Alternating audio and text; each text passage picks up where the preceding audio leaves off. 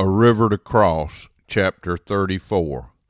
God moves in mysterious ways, parenthesis, but God, in parenthesis.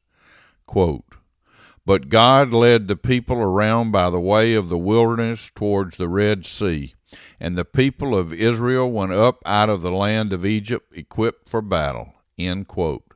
Exodus chapter 13, verse 18. God promised Abraham that he would make him into a great nation and give his people the promised land. Abraham's offsprings, the Israelites, were held captive in Egypt for more than 400 years, but God intervened and led them out by a most unusual route, right through the middle of the Red Sea, and they walked through on dry ground. Through no one's fault but my own, I too was in bondage to alcohol. I was being held in a far country too, but God led me out. In the process of leading me out, we made a move to Macomb, Mississippi, to an old home in the historic district of the city, perfect for Prudence. My thought was this move was for her, and the house was intended to be a gift of love to her that would help effect healing for both of us.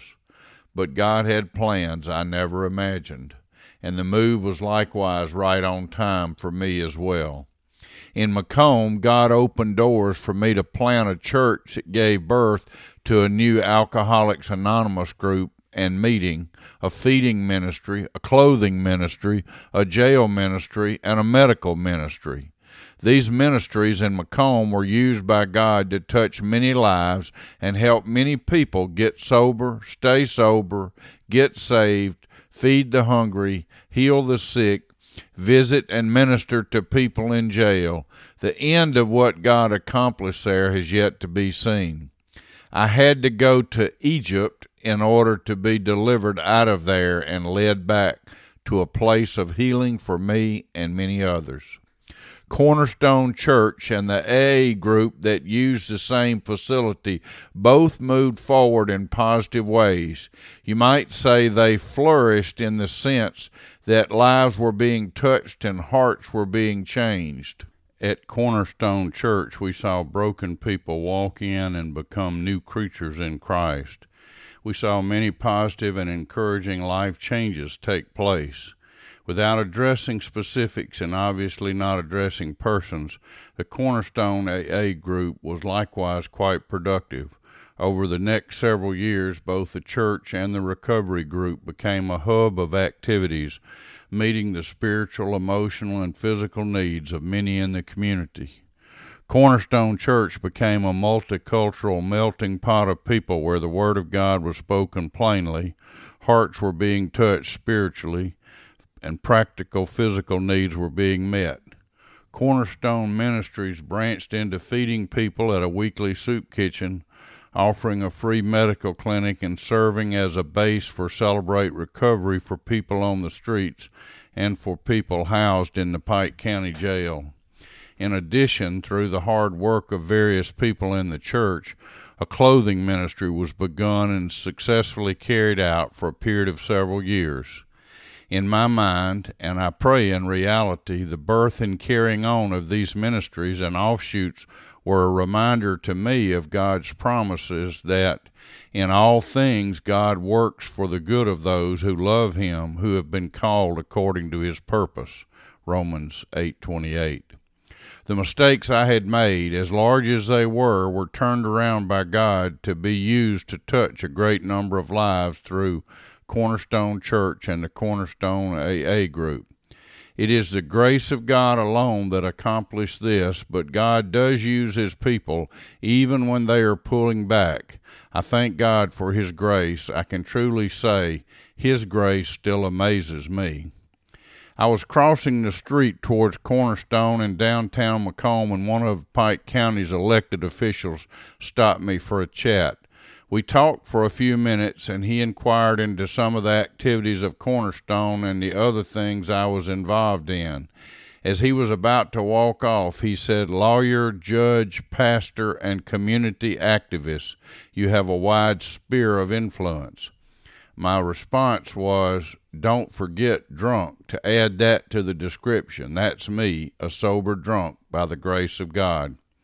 God called me back to the pulpit at Ebenezer, the very place I stepped down from because of alcohol. When I got this call, I said, "Surely you do not want me, because everyone will ridicule you for having a drunk for a preacher." They said, "We are following God's lead, and you should too."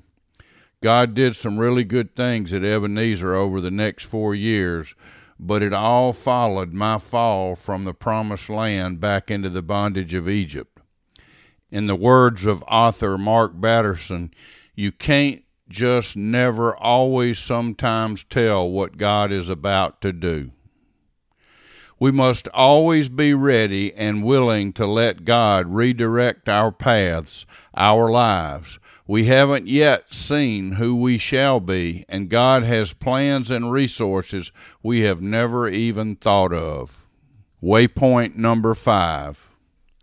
As we sow, so shall we reap.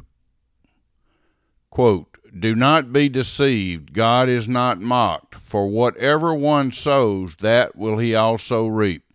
Galatians chapter 6, verse 7. For many years I had sown seeds that were destructive of my marriage covenant. In 2013, my crop failed, and so did my marriage.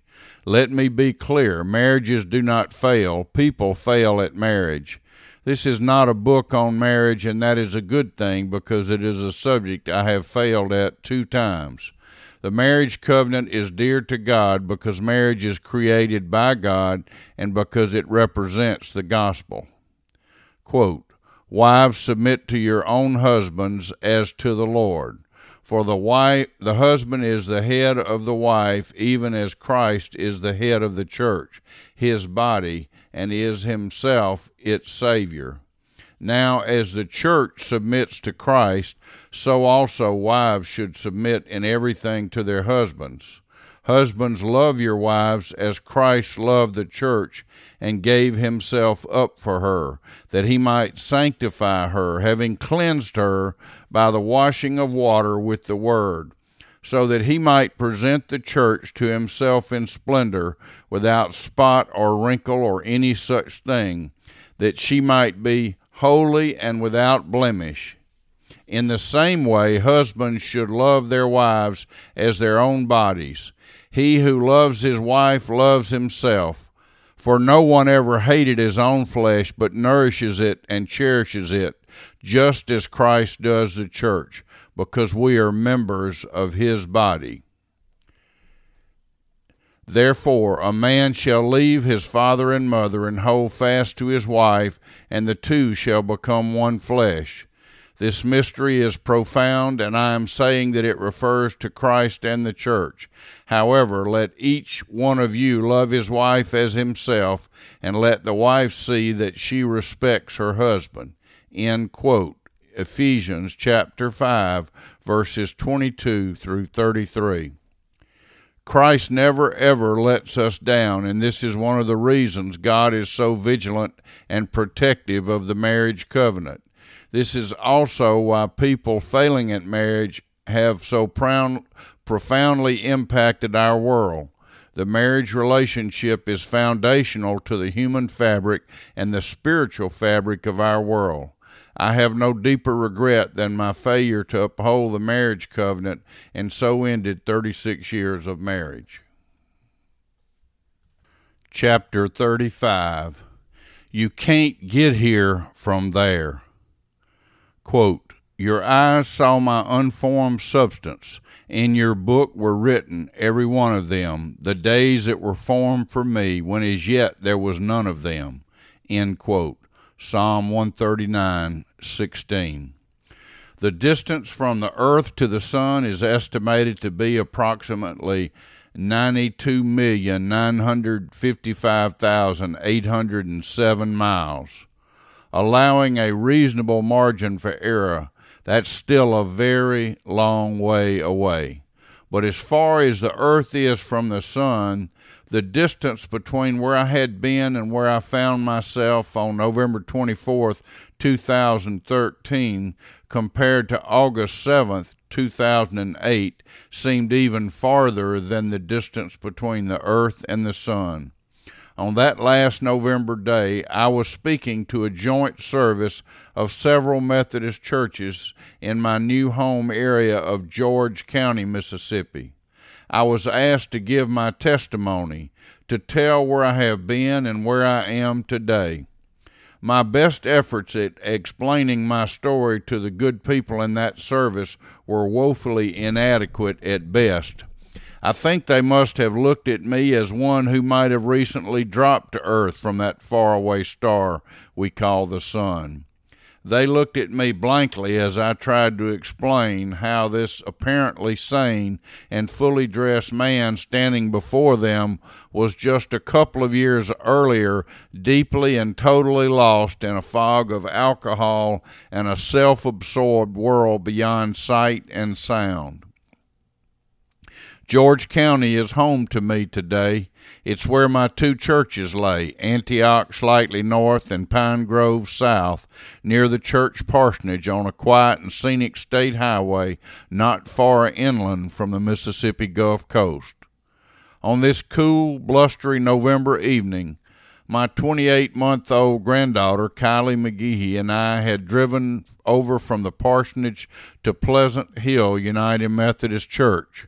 We were there for me to share my story, and I guess Kylie was there only because at her age, life doesn't come with too many choices. For Kylie, choosing to be with Papa, as I am known to her, is a matter of joyful necessity. How had I made the immeasurable trip from death to life, from deep alcoholism to a stable, focused life? How does that happen? The truth is, it doesn't happen. He happens. It was only God's grace and divine and miraculous hand that brought me from a life built around a drinking plan to a life where someone might possibly be interested in knowing about how I had made the trip to this new land. The bishop and the cabinet of the Methodist Conference of the United Methodist Church had assigned me to serve Antioch and Pine Grove United Methodist Churches, which shared a pastor and is known as the Mentorum Charge in George and Jackson counties, Mississippi. I never asked my new church family if they had advance warning of the baggage their pastor was bringing with him. I arrived on a motorcycle on the afternoon of June 18, 2013. When I turned off of Mississippi Highway 57 into the parsonage driveway, the first few bars of Amazing Grace came blaring from the speakers of my bike. It seemed to be a sign of God's presence and His continued extreme graciousness in my life. When I met with the leaders of the two churches in what is known as a covenant meeting, I broke the news to them. I told them that I was an alcoholic in recovery. I was about to be divorced. My family had not come with me, and I had experienced significant health issues over the last several years. In short, I warned them that they were getting damaged goods, but they should be encouraged.